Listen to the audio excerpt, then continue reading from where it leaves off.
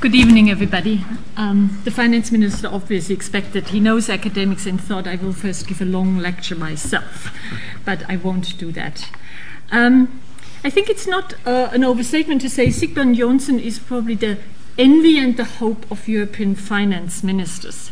He's of course the envy because he sits on a national sovereign wealth fund that I just learned has generated $11 billion in the first 3 months of 2011, and it was a disappointment because the European bonds had slumped.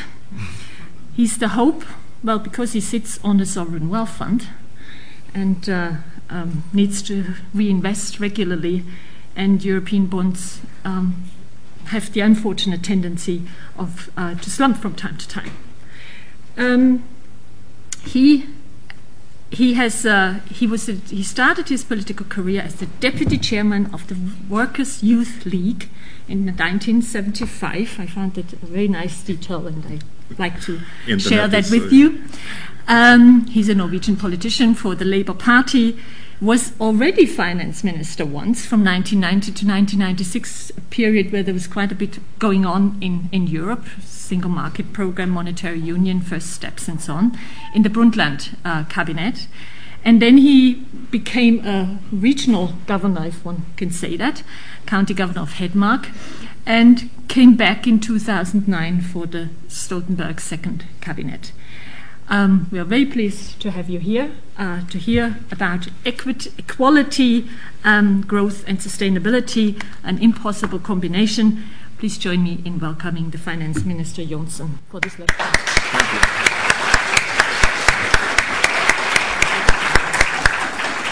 Should I get into the corner then? As you prefer. Okay. Well, there was a lot of stuff here. Could I need to organize a little bit. Oh, that's good. Yes. That's very good. And we can take this away. Yes, and this one maybe also. Oops. Sorry. Yes, if you prefer. You have good eyes yourself. Better than me. So, step. Good. Thank you very much, and thank you for inviting me to this splendid school. It's a school, isn't it? The London School of Economics. Yes. Well, you know, in Norway we very much appreciate senior people to stay longer in work. So myself being 60, it's important. And you know, good evening, everyone. You know, my generation grew up with the Cold War. We grew up with a lot of famous artists, and some of us are known as this generation of 68. Well, I was 18 years in 1968, but I still remember earlier in the 60s Bob Dylan singing "The Times They Are Changing." And old Bob, he is going to be 70 very soon. Well, he was born long before most of you here were born, but probably all of you. Is there anyone approaching 70 here? No, just 2 or 3 people. Yes,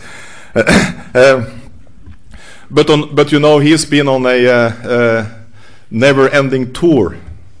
At his older days, so 45 years ago, he told us the times they are changing, and I think that is very true, because if you look at the challenges of our times, the demographic revolution, the climate change, the global interdependence, the internet revolution, the times they are really changing, and if we go back a couple of years, 2 or 3 years, to the financial crisis of 2008, we saw a crisis that triggered one of the most serious economic recessions since World War II. At present, we see new developments in the Middle East, in North Africa, people roaming the streets, fighting for their democratic rights. That is also a change. We see droughts and other issues in important food-producing countries. Is there something here? I must turn back. We have experienced an earthquake in Japan with a strong emphasis on the Japanese economy. And these developments are rather different in nature, and they also remind us about one very important issue, and that is that we live in a more and more interdependent global society. When I grew up, well, it's not that long ago. I'm not that old.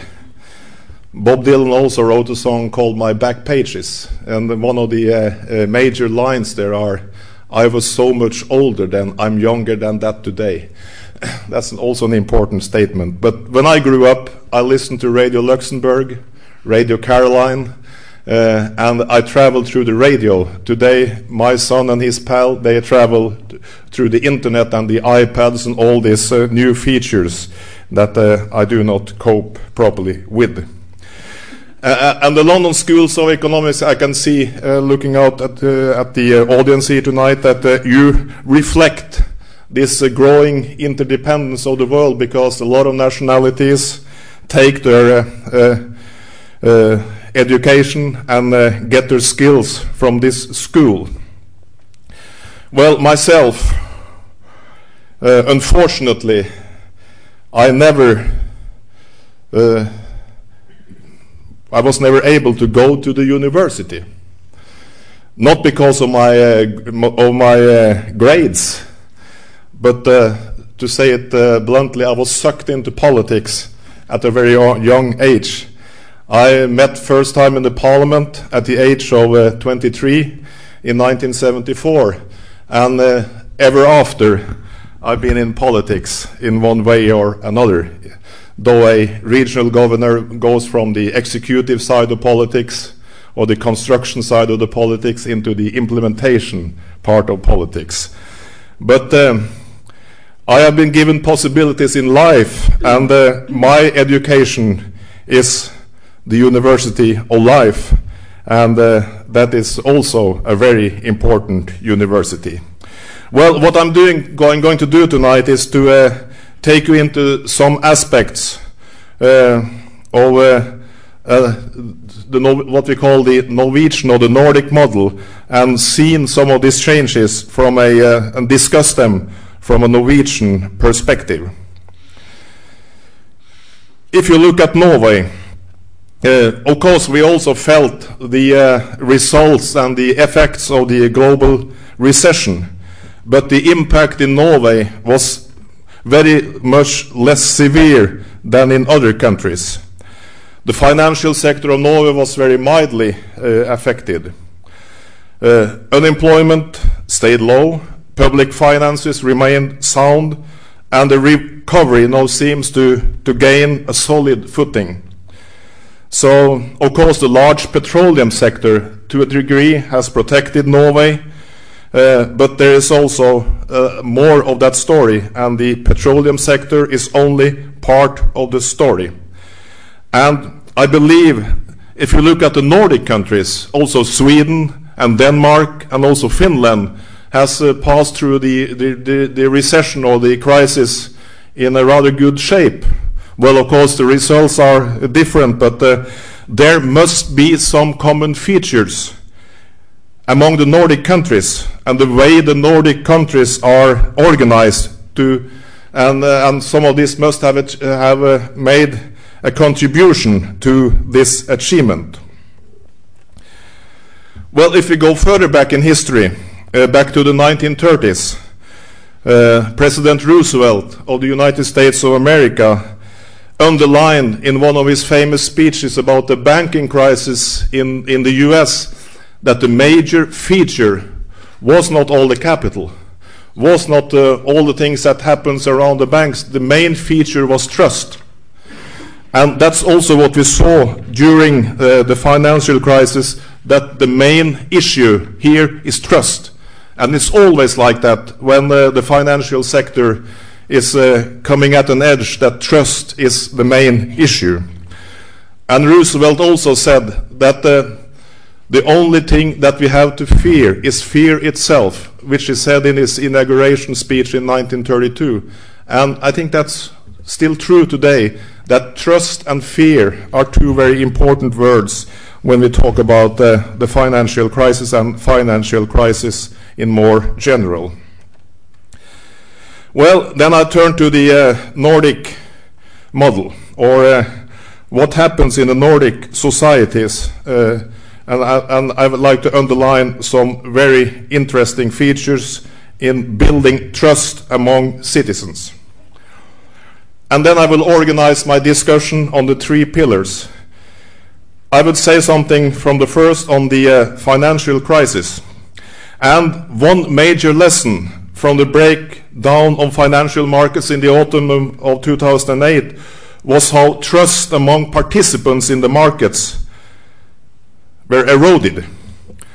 And trust again also rests on the marketplace being sufficient transparent, so that those who participate are confident of the substance of their transactions. So trust, once again, was a major feature in the crisis of 2008. The second pillar I would talk to you about is the importance of what I call sustainable fiscal policies. And finally, I would discuss social equality, an essential part. Is that annoying, this bumping? No, should I stay further back? You know, I'm not, well, in my life I've been an agitator, so that's why I use my voice. But social equality is an essential part of what we call the Nordic model. Is it better now? Oh, that's good, that's good.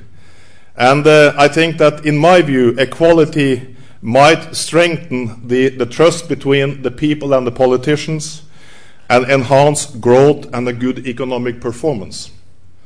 That's one of my theses. I will discuss it in more detail. First of all, the importance of transparency. And an illustration of this, we got during the autumn almost 3 years ago, when the world's financial markets were at the verge of a total breakdown. Well, for a time there has been a lot of warnings against widening imbalances and credit-driven booms in the housing market. But very few predicted the full extent of the harmful consequences arising from the complexity of financial markets. Both financial institutions and investors and even municipalities in Norway. I tell you, there were municipalities in Norway that invested money in this, and they got huge losses. And in the aftermath, they have to struggle very hard. So one could say, on a smaller scale, you could really compare some of the Norwegian municipalities with the challenges that European countries are facing. A lot of their assets were lost, and they faced huge difficulties with the deficits in the municipal budgets and fiscal balances. So that was at a very much smaller scale, but they invested in risky objects that they didn't fully understand, or objects that they didn't got declared how complex and difficult they were to invest in. So what we call the asymmetric information between lenders and borrowers, between market participants and regulators, is a general characteristic of financial markets. So this is a very important part of the story. In the early 1990s, Norway experienced a national banking crisis. And in the aftermath, some described this crisis in 3 short sentences: bad politics, bad banking, and bad luck.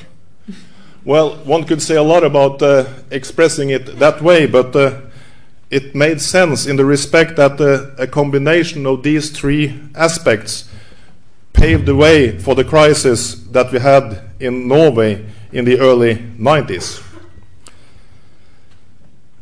And when the crisis really set in 2008, it was almost impossible to separate the solid banks from the less solid banks in a globally integrated market, and confidence evaporated, and the consequence was close to full stop in access to credit for banks, households, and businesses. Then, of course, I could say a lot about extensive speculations and imprudence, and the part this also played in this respect. Incentives, remunerations, a lot of other issues that was interconnected with the reasons that we saw erupt in the spring, in the fall of 2008. And of course, this is a very important part of the discussion, that speculators and imprudent institutions should face the consequences and be made accountable. Making them accountable will in turn discourage unnecessary high risk-taking and reduce the likelihood of future financial crisis. Who pays the bill is an important part of this issue. And as a politician and as a social democrat, I could say that those who pay the highest bill are the 35 million people who lost their jobs as a direct consequence of the financial crisis. Those who really pays the bill are the millions of unemployed people in Europe. And that's also important to bear that in mind when we are constructing the ways and means to cope with this crisis and hit the right balance between tightening budgets and the need for people to have a job. This is a very difficult balance, but it's an important balance. So then I would say something about the Norwegian banking crisis that we experienced 20 years ago. What we did in Norway in the early 90s, we injected from the government side equity capital into the banks, while the private share capital was written down on the basis of a realistic assessment of loan losses, which shows another approach than we have seen during this financial crisis in many countries. And this also ensured that capital injection by the government also should benefit from the upside opportunities. And as a result of the banking crisis, the Norwegian government assumed 100% ownership of the 3 largest banks. And we also made changes in the organization of these banks. Then gradually the banks were denationalized, and the government also made this on a profit basis. But still today we have a 1/3 stake in the biggest Norwegian bank. One of the lessons that we learned from this banking crisis was the need to have a very sound financial regulation and supervision. And it should be comprehensive and cover the whole financial sector. Financial regulation should be consistent. The same risk must be regulated in the same way, whoever holds it. And there should be only one single supervisor for the whole financial market. This system has served us well. Markets worldwide have become more complex and more integrated in the last 20 years. Therefore, I agree with the urgent need now to improve international standards for financial markets regulation, and I welcome also the important role of the Basel III committee, the IMF, the EU, and the G20, and the steps they have taken towards this issue. Concerted action in a more and more interdependent world is vital and important, even though national regulations should be implemented on a national level. But a concerted international action is very important because the financial markets in its nature is an international market. So I'm looking forward to, in different forums, to the development of further financial cooperation on financial regulations. But of course, deficiencies in the financial markets were not the only weakness revealed during the global recession. This brings me to the second pillar of the concept of trust, the importance of sustainable fiscal policies. The role of government's intervention became more pressing, and the strength of public finances was put on a test. What started as a financial crisis very soon emerged into a fiscal crisis in many countries, growing deficits and growing debt. And for some countries, the risk and the premium of the risk have skyrocketed. However, not only may financial markets be nervous, lack of confidence can also spread among taxpayers in these countries. And those are the ones who will, as I mentioned earlier, the ones who will eventually carry the burden.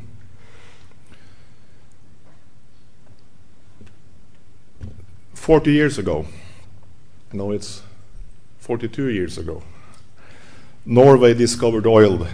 Well, it was not Norway, it was the Phillips Petroleum Company, really, who discovered oil, but they have a license to drill on the Norwegian continental shelf. We discovered oil. It was Little Christmas Eve in 1969. Nice Christmas present. Not Christmas Eve, but it was a Christmas present. We got it one day in advance. Of course, this have given us a privileged position. It's no problem admitting that. And today, the petroleum sector makes up to more than 20% of the Norwegian GDP and almost 50% of our export revenues.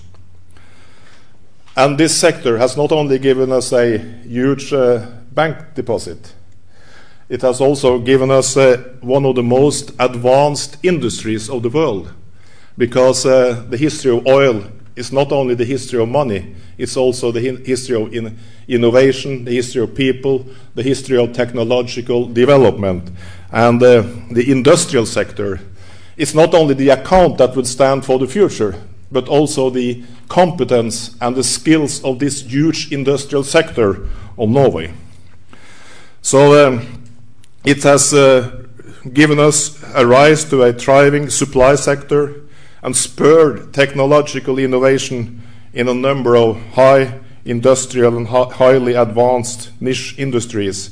And when someday the oil is gone, at least the oil which is in the reservoirs, but then this industry would step forward and maybe being used for other purposes than being suppliers to the oil industry.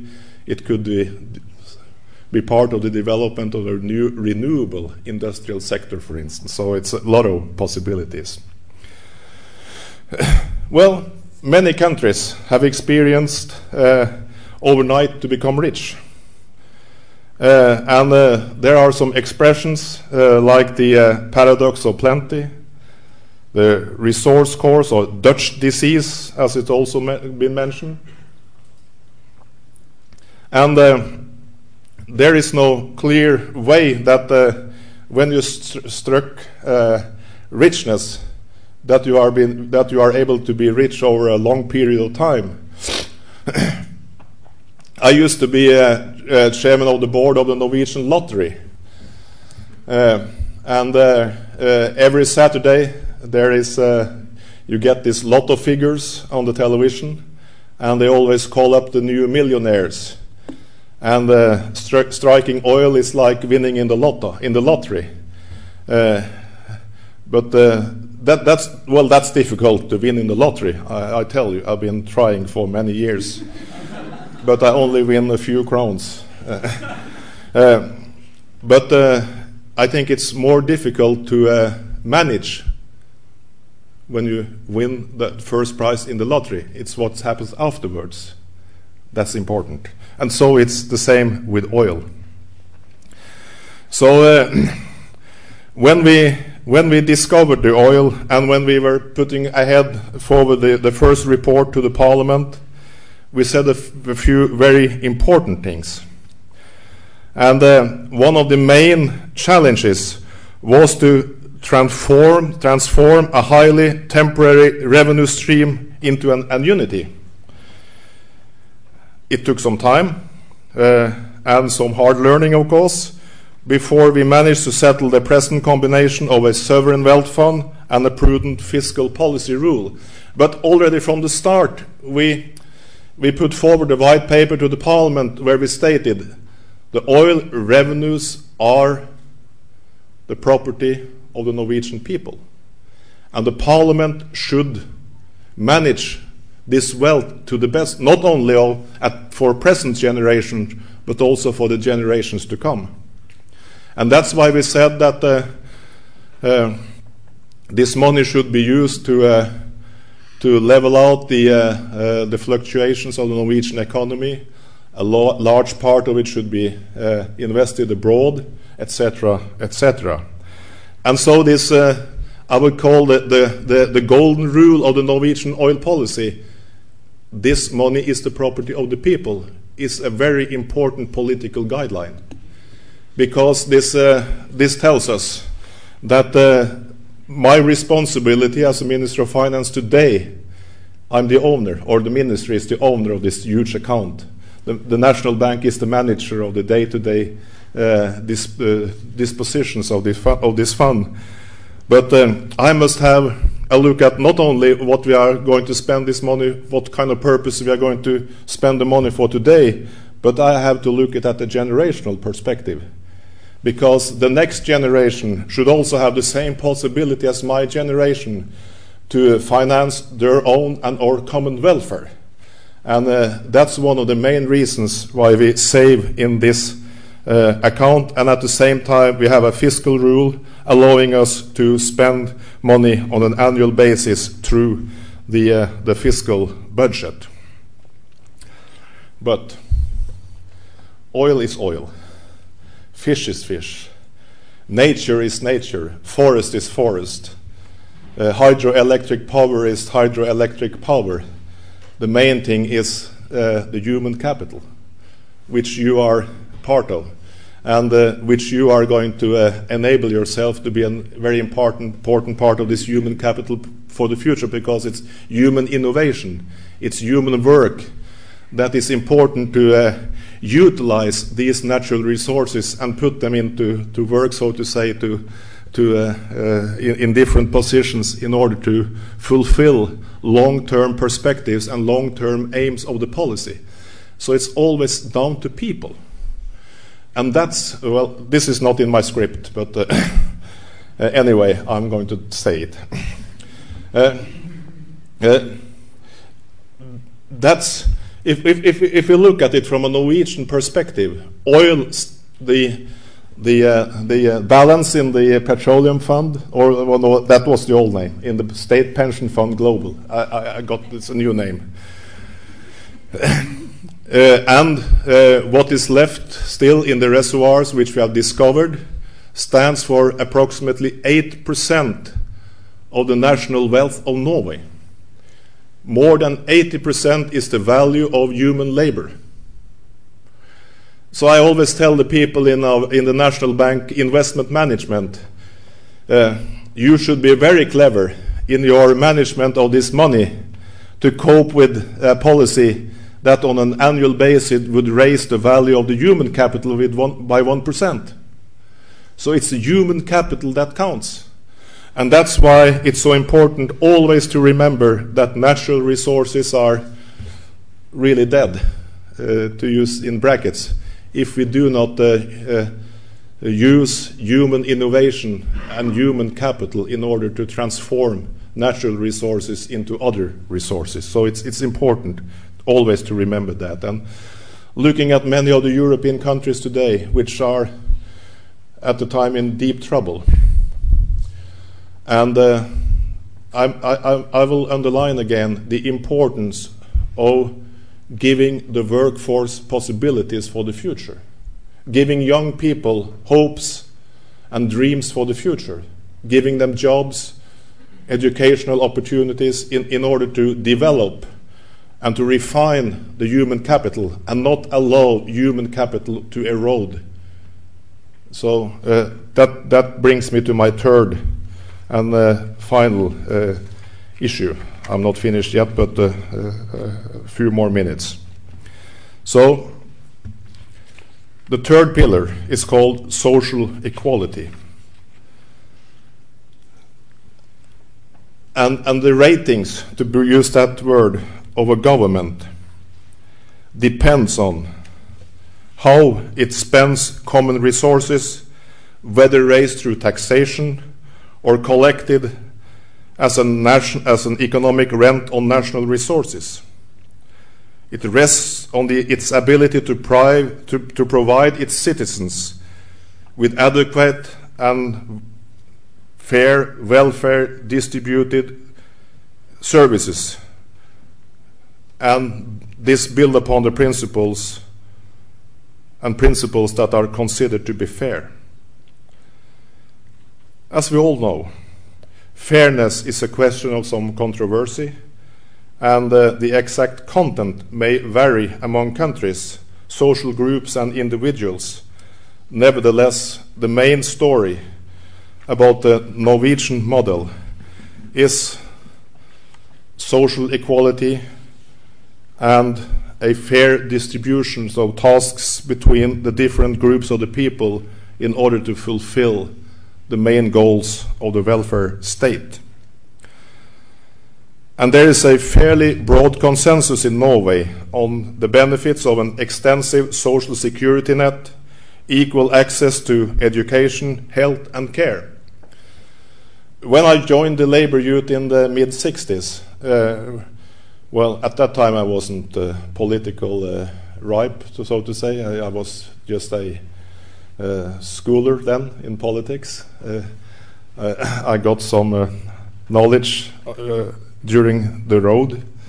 But one of the first main issues that we raised in my local branch was a lawful right for all young people to get education beyond grammar school.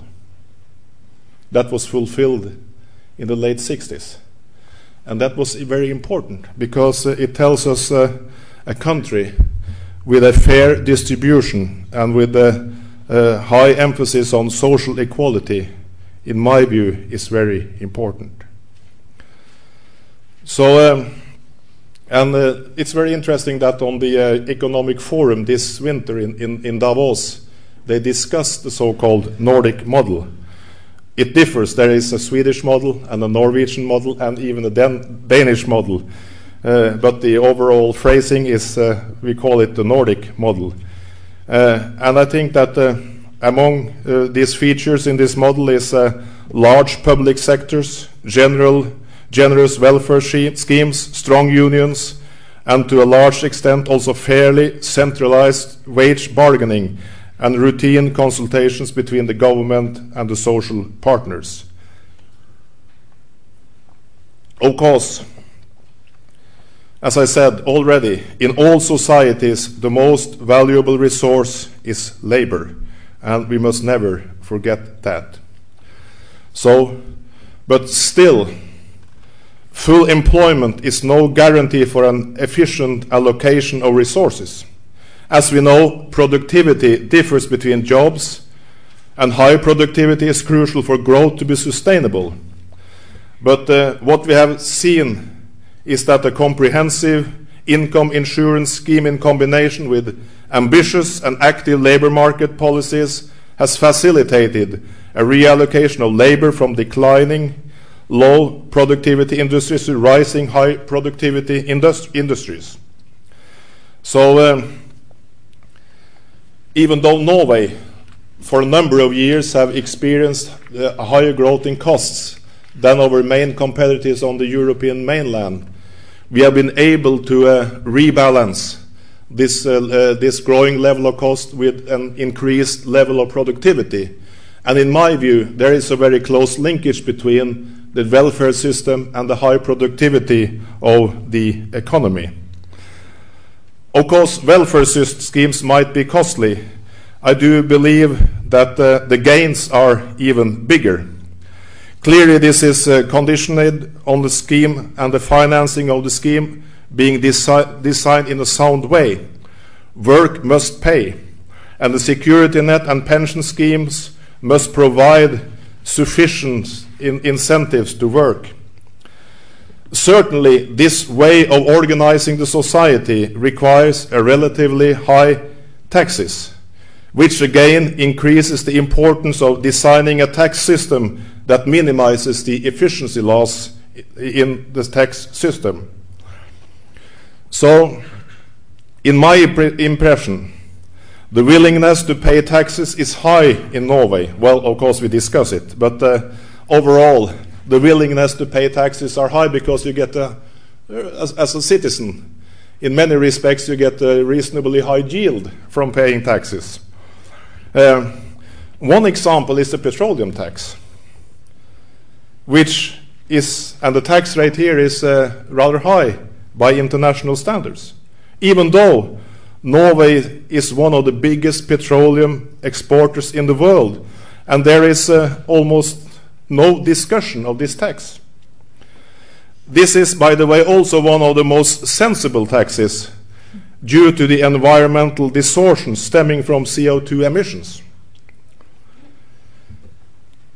Of course, I will stress that the Nordic model is not a result of a grand design. Rather, today's features are an outcome of a long evolutionary process. Consensus-based policies and the cumulative implementation of reforms have produced its current version. We did not have a grand master plan from the beginning, but the main issue in the 30s was a notion that if we should build a society of higher quality and more equality, we have to raise the huge majority of the people to a decent standard. But in a way, the model has developed as we walk down the road. Consensus-based politics and as I said, have resulted in the current version. And as I also said, the model is not identical between and among the Nordic countries.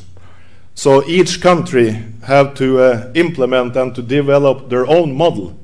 But I think a principle must be laid in the bottom, the principle of an equal distribution and equality. Well, Norway can be no more than an example. Each society must have its own path of developments. Economic thinking after the global recession would probably gain from looking at a broad range of experiences.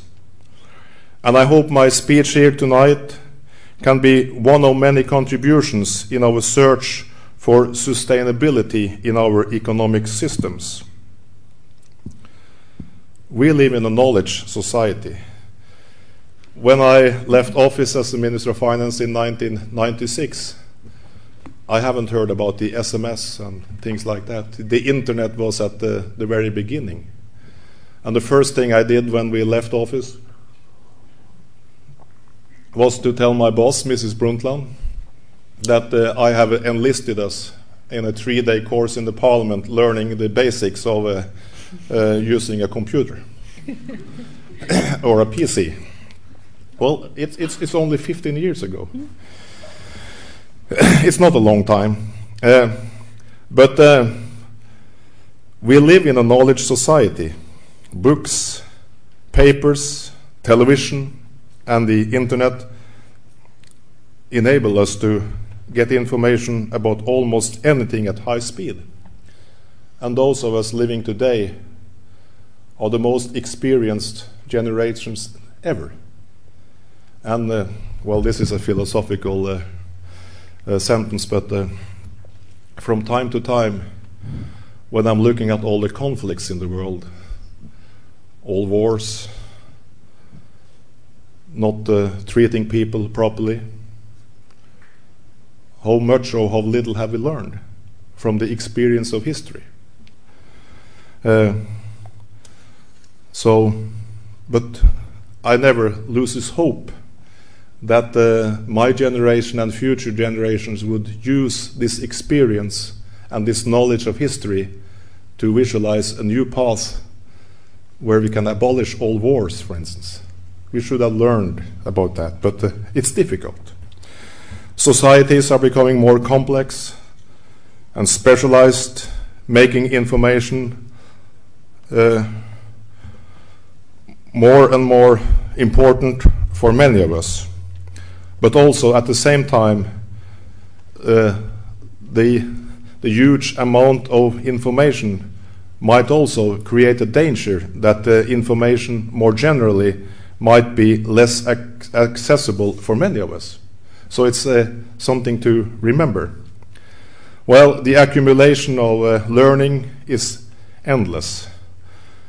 Well, the accumulation of knowledge is endless, and learning takes us place within an increasingly more technical and mathematical frame accessible only for experts. We must also remember that.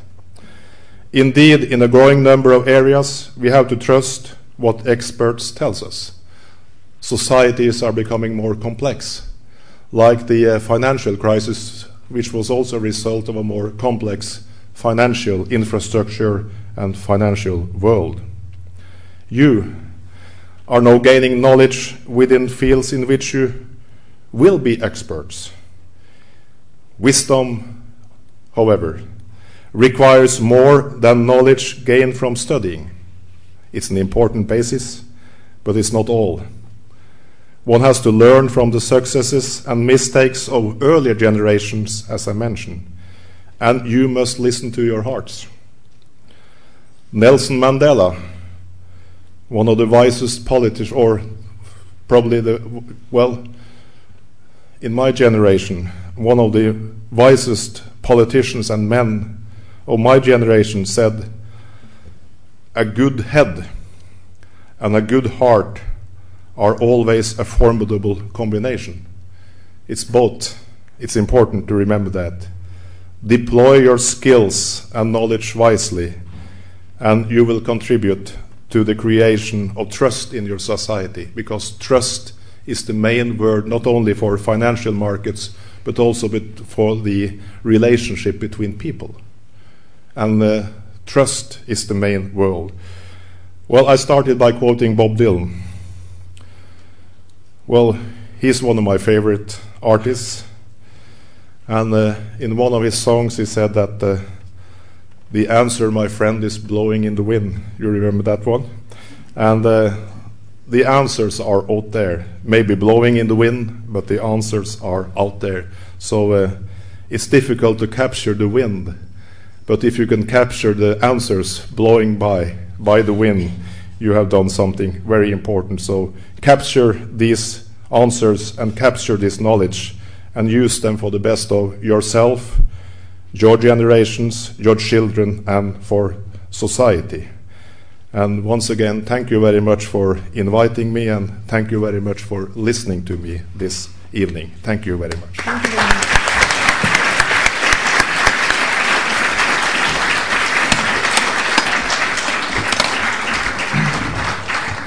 Thank you very much, Finance Minister. I think you already gave us one answer. I mean, we in London like, of course, the Beatles a bit more, and I would say all you need is love, and a bit of oil helps too. So this was one answer I could read out from your talk. We take now questions. Anything you would like to ask? We'll see whether you get an answer to any of your questions, but please be concise and do not give a second lecture. Introduce yourself briefly, your name and affiliation would be welcome. The Gentleman in the white shirt. Just wait for the roving mic. Hi, thanks a lot for the lecture. I'm Heide Rida from Bain & Company. I think the point you made about fairness was very interesting, especially when we look at it, as you said, in contrast with the lottery, which by definition is not fair. So you say, okay, the lottery is not fair, but the oil money is the property of the people, the Norwegian people, so we try to distribute it equally as much as possible. The ethical question which I have there is it right to say it's the property of the Norwegian people, only the Norwegian people? Shouldn't we say, okay, if we are going for equality, people in Africa or in Latin America or in Middle East need the same money more, and it's not just because a Norwegian has won the lottery and he's born above that oil that he has more right to that money than somebody who is born in another part of the world who needs it more. What can Norway do to bring this equality further and level the unfairness of the lottery out even furthermore? Thanks. Why don't you answer that immediately? Because I don't see. Well, you raise a very important question, and I will try to answer it with 3 points. First of all, we invest this money abroad, which means that through that we might also be a contribution to the stability and also the long-term development of other countries, even though we invest in small portions in every country. To give you one example, during the financial crisis, the Minister of Finance in Norway was not an impatient owner requiring to get back his money. During the financial crisis, we expand our possibility to invest in shares, and we invested during the crisis. Many other investors did the opposite. So in a way, the fund, even though the fund is an institutional investor and not a foreign policy tool, this money should be invested abroad. That's my first point. My second point is that if you look at Norway and the Norwegian policies towards developing countries, for instance, we are on the top of the scale, together with a few other countries like the Netherlands and the Nordic countries. We are one of those who are above the 1% bracket of national net income in development aid. We are trying to. We are also in the forefront, in my view, in a lot of other issues, for instance, concerning the preservation of the rainforest, etc., etc. So we have a beating heart also for development. And of course, my third point is that you are right. Norway, like many other countries, are dependent upon a fair exchange of trade and investments among countries, and this solidarity, to call it that, should also be part of the policy. So I think that we own the Norwegian society and the coming generations in Norway to invest this money wisely, but we should also be active on many other international many international forums in order to promote and not only speak about international solidarity. And in my view, Norway is also in the forefront in that respect. So it's a wide range of policies, I think, that should be implemented, not only the management of the fund. Thank you. The gentleman with the glasses, yes. Thank you very much, Mr. Johnsen, for a most interesting talk. Just to sharpen up the debate, I want to briefly introduce yourself? Sorry, beg your pardon. Paul Hudson, no longer a fixed academic abode. I'm going to pose my questions in the form of a devil's advocate, just to try and sharpen up the debate. Underlying your speech, I was impressed by your mention of trust and consensus. I think that's largely a characteristic of Scandinavian countries. I want to put it to you, this would not apply, in fact, to Britain or America. For example, if people lose a mobile telephone or something equally valuable, the chances are that it will not be handed in fact, to the public lost property office. Whereas in some countries, perhaps like yours, and from my experience in Germany, people actually do hand it in. So that's one of the points I wish to make.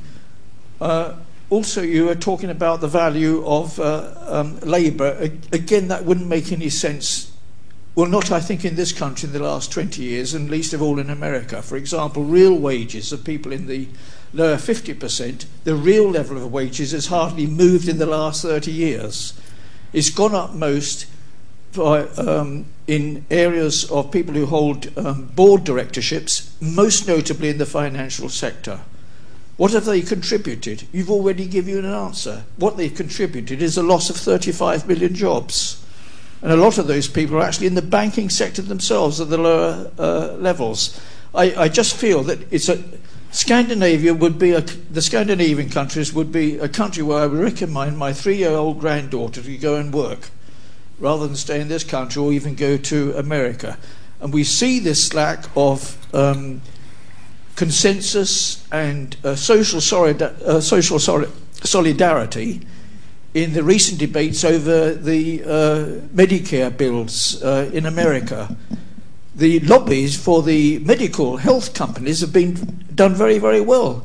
Nobody in America seems to notice that the admin costs of their public health system up to recently was 4% of the total cost. In America, it's 16%. I just feel that what you're advocating, I support, but I don't see it being applied, in fact, to large chunks of the rest of the Western world. Thank you.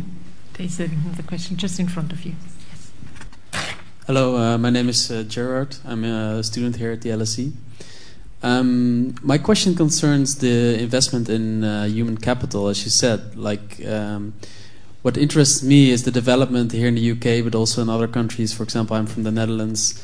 A move away from, at least for higher education, away from public education, and what your stance is on that.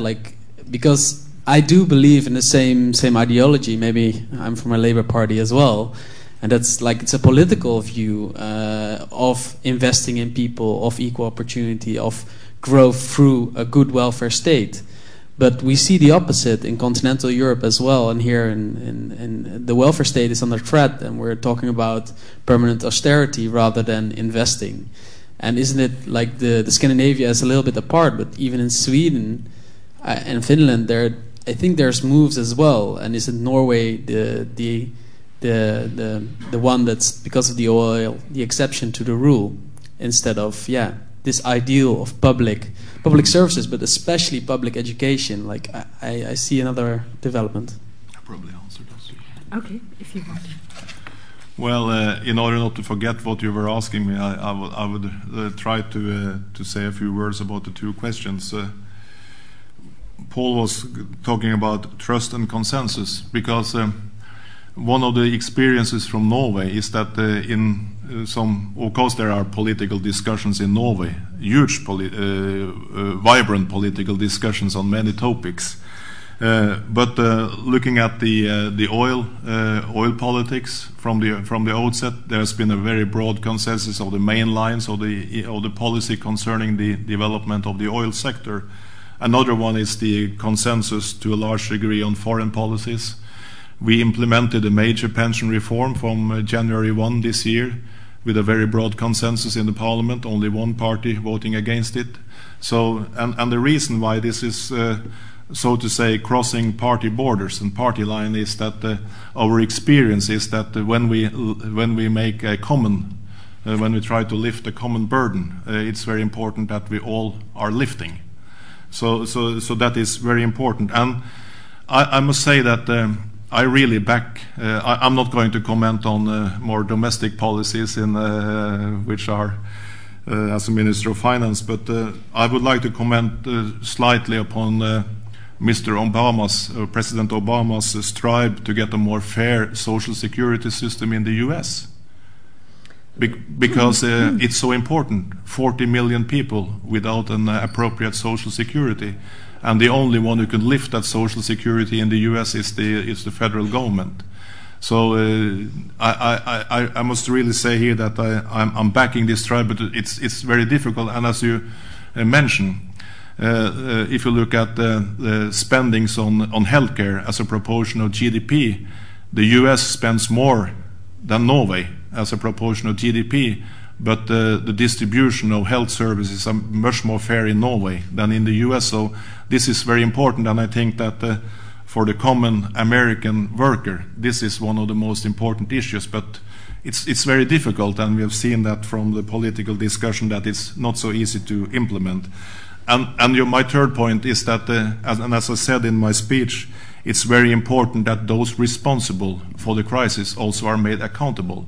Because if it goes back to the Norwegian banking crisis in the early 90s, what we did, of course, in order to manage the crisis, the government put up a couple of new defense lines for the financial system, and the last defense line was a governmental investment banking fund, which was ready to go into the banks with new equity and fresh equity.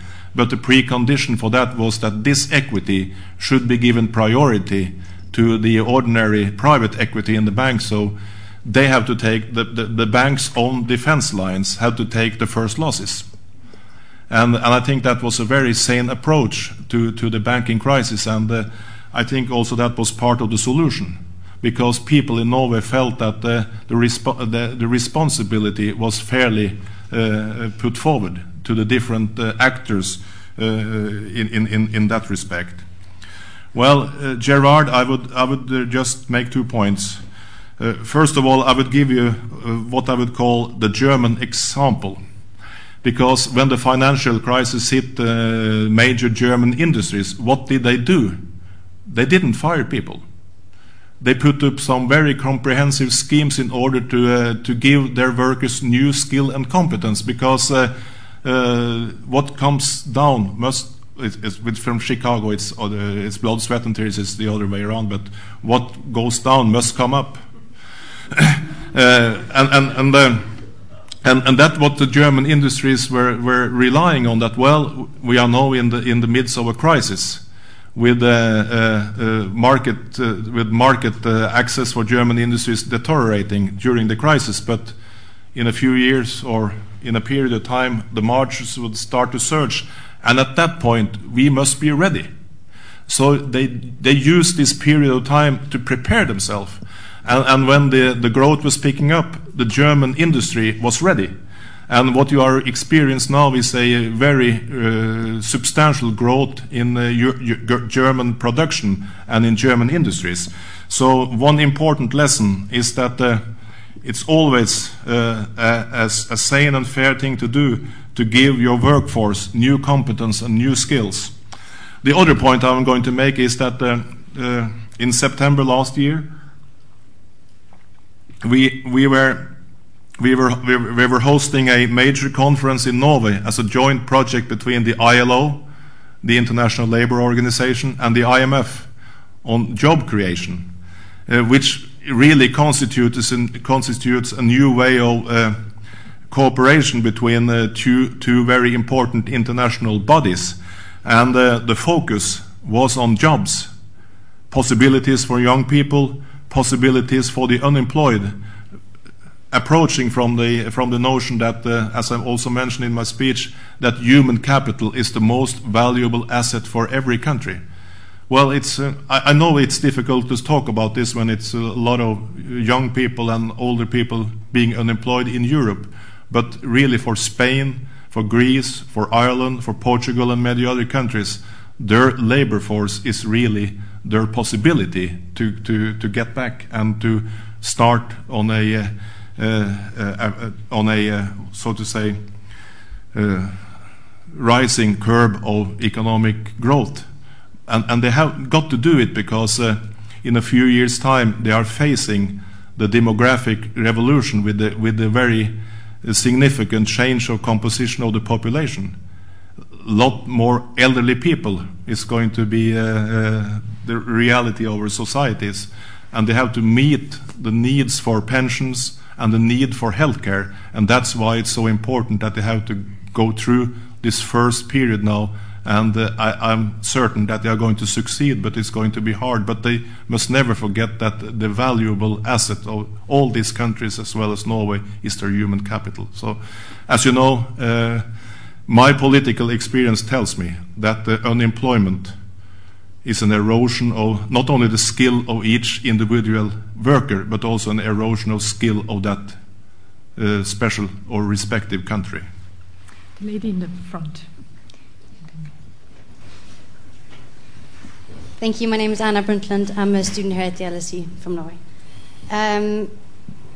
If the ethical guideline at the investment fund clashes with the expected return, how do you determine what takes precedence? And will Greece leave the euro?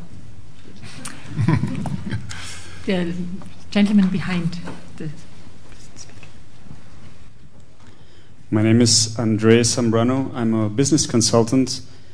And I would like to know from your public fund that you are mainly gaining your income due to the oil exports.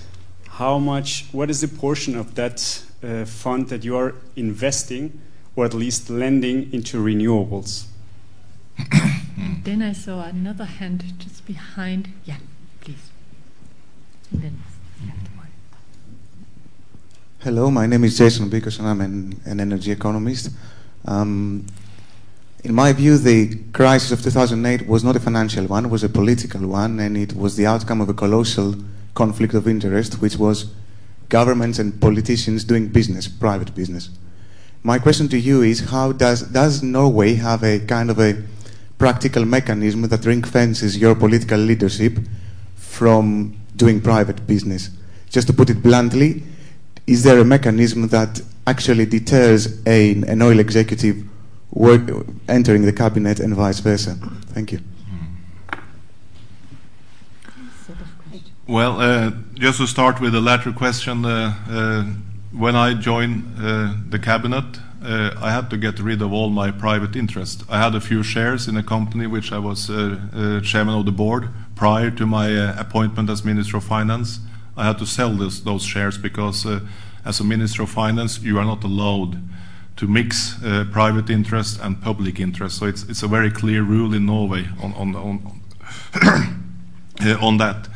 Then you said something about that this crisis also had a political reason. And when we look at the Norwegian banking crisis in the early 90s, it's clear to see that we made some political decisions that was part of the reason for this crisis, and that's a long story. But I think it's very important to realize that there was a kind of a notion worldwide that the financial sector should, in a way, develop in its own manner. So it's always important to have political prudence, respectively, on all different sectors, especially on a sector which is so important and vital for the health of each country's economic development. So what we did in Norway in the aftermath was that we renovated and we strengthened the supervision side, we strengthened the capital requirements, and we also demanded more transparency. And transparency is important in order to cope with the possible coming crisis, because eventually a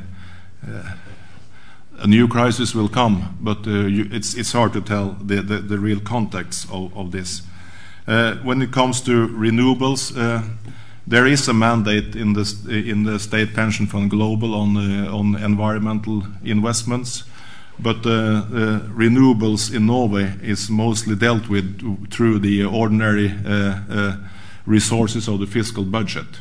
So, but there is an environmental mandate given to the fund, and of course that would also include looking forward on viable environmental investments. So you asked about Greece. Well, Greece is in a very challenging position, but in my view, there is no other alternative than to go through the crisis, because Greece is important for Europe, and Europe is important for Greece, and even for Norway, Greece is important and Europe is important, because if Europe fails, Norway would run into deep trouble as well, because even though today we are in a very good financial position with huge surpluses, huge assets, if Europe is not succeeding in what they are going through now, that will also make it more difficult for Norwegian companies to compete in the European market. So Norway is also dependent upon that Greece and other European countries are succeeding. And I would say that the way that the EU countries or the Euro countries approached this crisis is an important proof on the fact that Europe is important for all European countries, and Germany has really gone in the forefront in this. And in my view, there is all the alternatives are much more bad than getting through the crisis. And I'm certain that the Greece and the Greek people will endure, but it's going to be a very tough period ahead. So it's really in Greece and in Portugal and in Ireland and other countries to find the right balance between, as I said, tightening the fiscal policies and improving the possibilities for unemployed and have a keen eye on the development in the labor market. It's a delicate balance, but it's possible to cope with both. Can I, since I see one other, if I may briefly abuse my privilege as the chair. On this Greek question, but actually I would also like to say, Greece seems to be now the case that we always expected, but there are other countries that are also in the docks and where it's not so clear what happened. What is your position on how one could help Greece to go through the crisis? There must be two hearts beating in your breast, as the Germans say. We are discussing whether there could be a haircut. You have talked about investors need to be held accountable. They invested at their own risk, so if things go bad, why should the taxpayers, who have never earned the interest rate on these bonds, pay for all that? Would you, as a finance minister, but also as an owner of, or being the head of an investment fund into these bonds, say, yeah, a haircut is probably what we need? How do you look at the solution of, from 2013 onwards, we will have collective action clauses in all European bond issues, meaning you can really rope in the investors in any such crisis resolution? And the second question I have, because you mentioned very much the trust of citizens into government.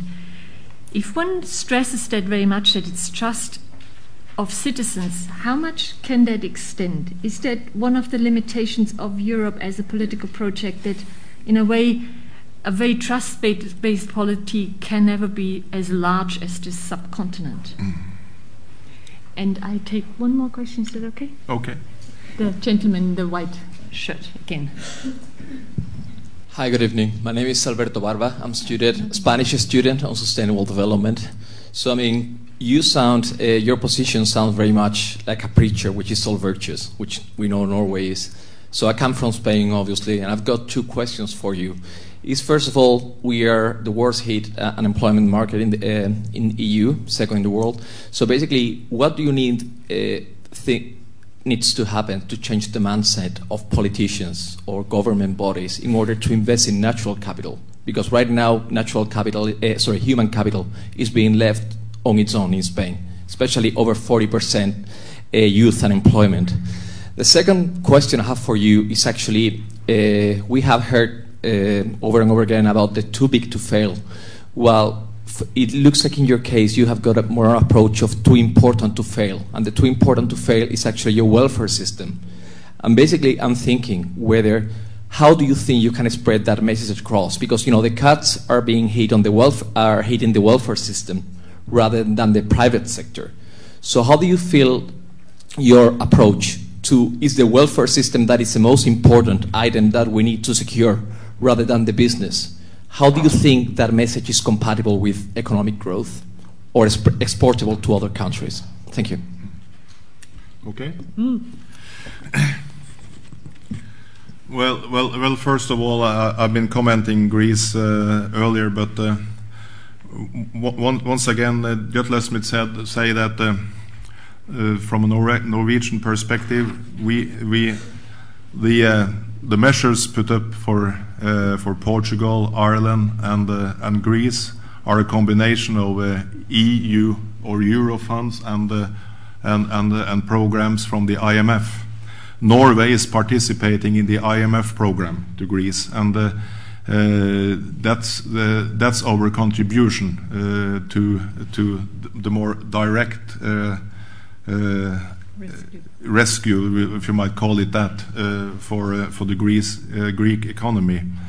But in the case of Iceland and Latvia, we also, in addition, we came up with a Nordic joint operation among the Nordic countries as a bilateral, like the British, like England did to Ireland. So there are different approaches, but in the case of Greece, we participate in the ordinary IMF facility. Then, of course, I would like to, as I left the House of Lords, where I had a meeting earlier this afternoon with a group of MPs and Lords, especially interested in Norway. It was a very interesting meeting.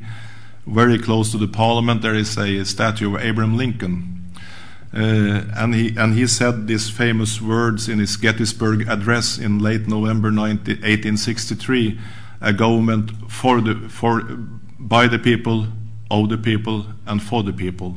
And I think that is very important always for politicians to remember that we are not there for our own sake. We are being elected to office or appointed to office, and we are bound to act on behalf of the people. So I think it's always important to bear that in mind, that we are a cabinet by the people, of the people, and for the people, as Abraham Lincoln described it. If we go back to Norway in 1991, when we experienced not only a banking crisis, but we also experienced a downturn in the economy, and by Norwegian standards we had very huge unemployment figures, surpassing 6%. Today the unemployment figure in Norway is 3.2%, but by Norwegian standards that was a very high unemployment back in 1991.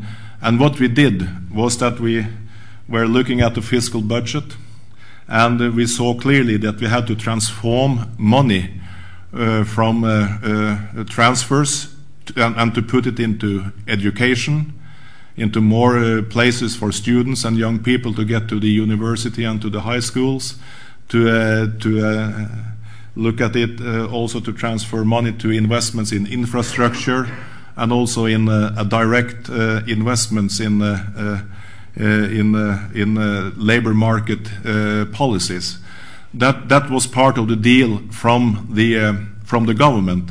And then there was two other parties in that deal, and that was the social partners, the trade unions of Norway, and the employers unions of Norway. And their job was to manage the wage negotiations in a way that when you have to withhold your desire to have wage rises to a certain degree, in order to save money in the businesses to be put into new investments. So this was a kind of a joint approach between the government and the social partners.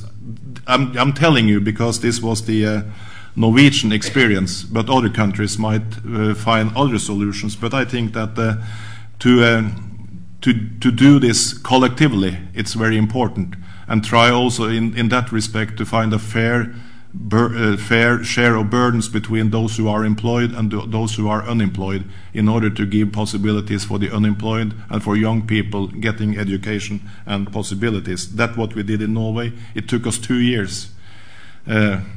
But in 1993, the development in the economy turned, and unemployment came down, interest rates came down, and the fiscal balance improved. Well, it's a very important issue that I think one is discussing now in many countries, how to come up with a new scheme for banks and financial institutions when you put to discussion the expression too big and too important to fail.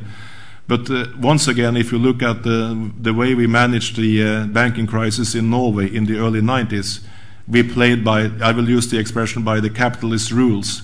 that it was the private equity that had to suffer before you injected new common equity through the government from the common funds of the people of Norway. So I think that is one way that proved to be, in my view, a very reasonable and sane approach. Then again, I would close by saying that to hit the right balance between austerity measures and the need to protect the interests of the unemployed and of the young people, it's the difficult one. But I was just telling you about the experience from Norway in 1991, of course at a much smaller degree than many countries in Europe are facing today, but in my view it's no quick solutions, and it's only hard work and have a clear view of the direction in which you are heading in order to get out of this, and I'm certain that Europe will cope, and we have proved that by previous occasions in history, and I think we are going to prove it again. So in my view it's going to be difficult, but we have no other choice, in my view. Thank you. We can take one or two last question. Please. Lady in the front here. Yeah. My name is Eileen. Could you wait for the roving mic? Oh, okay. Hello. My name is Eileen Smith. I'm a resident of London. I'm not working, as probably apparent. But what I want to know is the secret of Norway in maintaining a solid moral foundation. I'm afraid that in England today, I don't see this solid moral foundation, where many of our politicians are investing in all sorts of companies, such as the healthcare companies, and in the meantime destroying our health service. That is simply an example of what is happening. So how does Norway keep that secret? Now you're in trouble, and how not to comment on domestic. There's one more question that we take here. Okay. In the fourth row there. Gentleman in the sweater, yes. Yes, I'm Mr. Bonva. Can you comment the title, because it's not clear for me? Equality, growth and sustainability. Where do you see this not strange, impossible combination? I mean, European Union has got a strategy, which you know, this Lisbon strategy, where there's a combination of job creation, let's say, innovation. The question is, how do you integrate all these three in order to can develop this long-term strategy? This was very good for your country. Let's think at European level. We have so many culture, so many different economics, so many. Do you don't think they should have some kind of different strategies at regional level? So you should have a Mediterranean strategy, a northern strategy, as well as, let's say, eastern strategy, coordinated by Europe, not mixture all of them. Thank you. Thank you. Well, I think it's difficult to visualize a special overall strategy. What I could share with you and my colleagues is the experiences of Norway, and of course, Norway is it's a big country, and geographically seen, we are 324,000 square kilometers. England are 244,000, so we are a big country geographically seen, but we are 5 million people.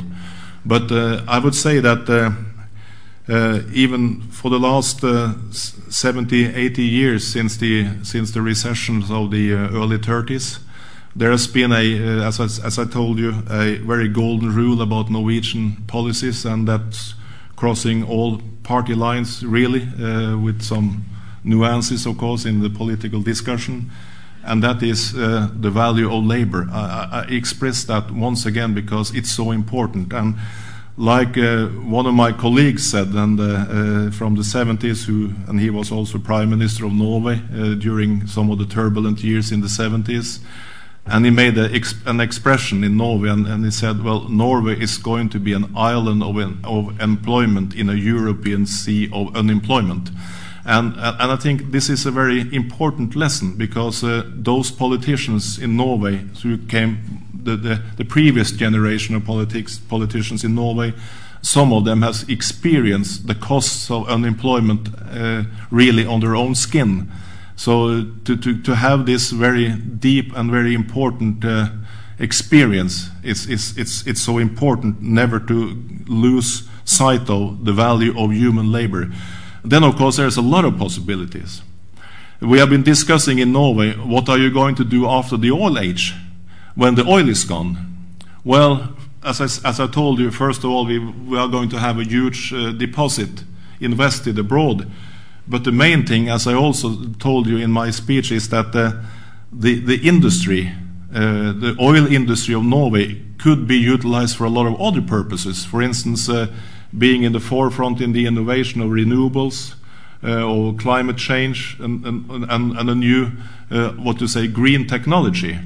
We have been discussing, for instance, in the framework of the OECD, and there's going to be a ministerial meeting next week in Paris, where we call a green job strategy is one of the main strategies. So it's a lot of possibilities, and it's amazing to see in many countries that the erosion of industries are in some countries almost 10% a year. So you have to make innovations for a fresh 10% businesses. So the possibilities are there, and I'm certain that if we meet again in 20 years' time, many of the possibilities for the young people in this audience today, we do not know today what is going to happen there. So I would say that we must never be overwhelmed by the challenges and the difficulties, because if you are being overwhelmed, then you lose sight of the perspective. So, and then just to close, there is no real secret of Norway other than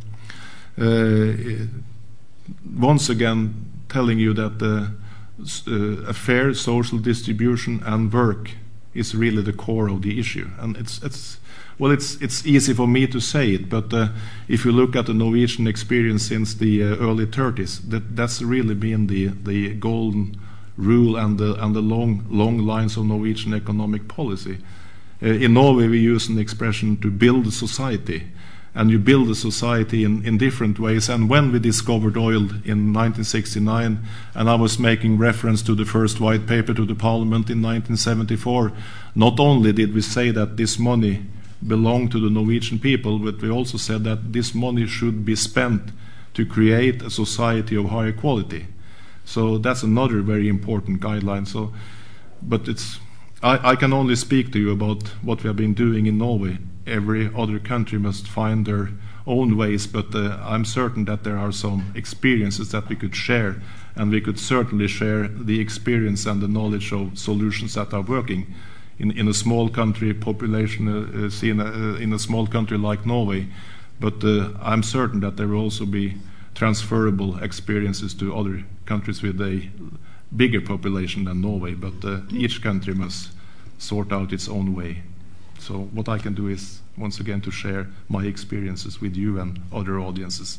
So once again, thank you very much. Thank you very much for coming.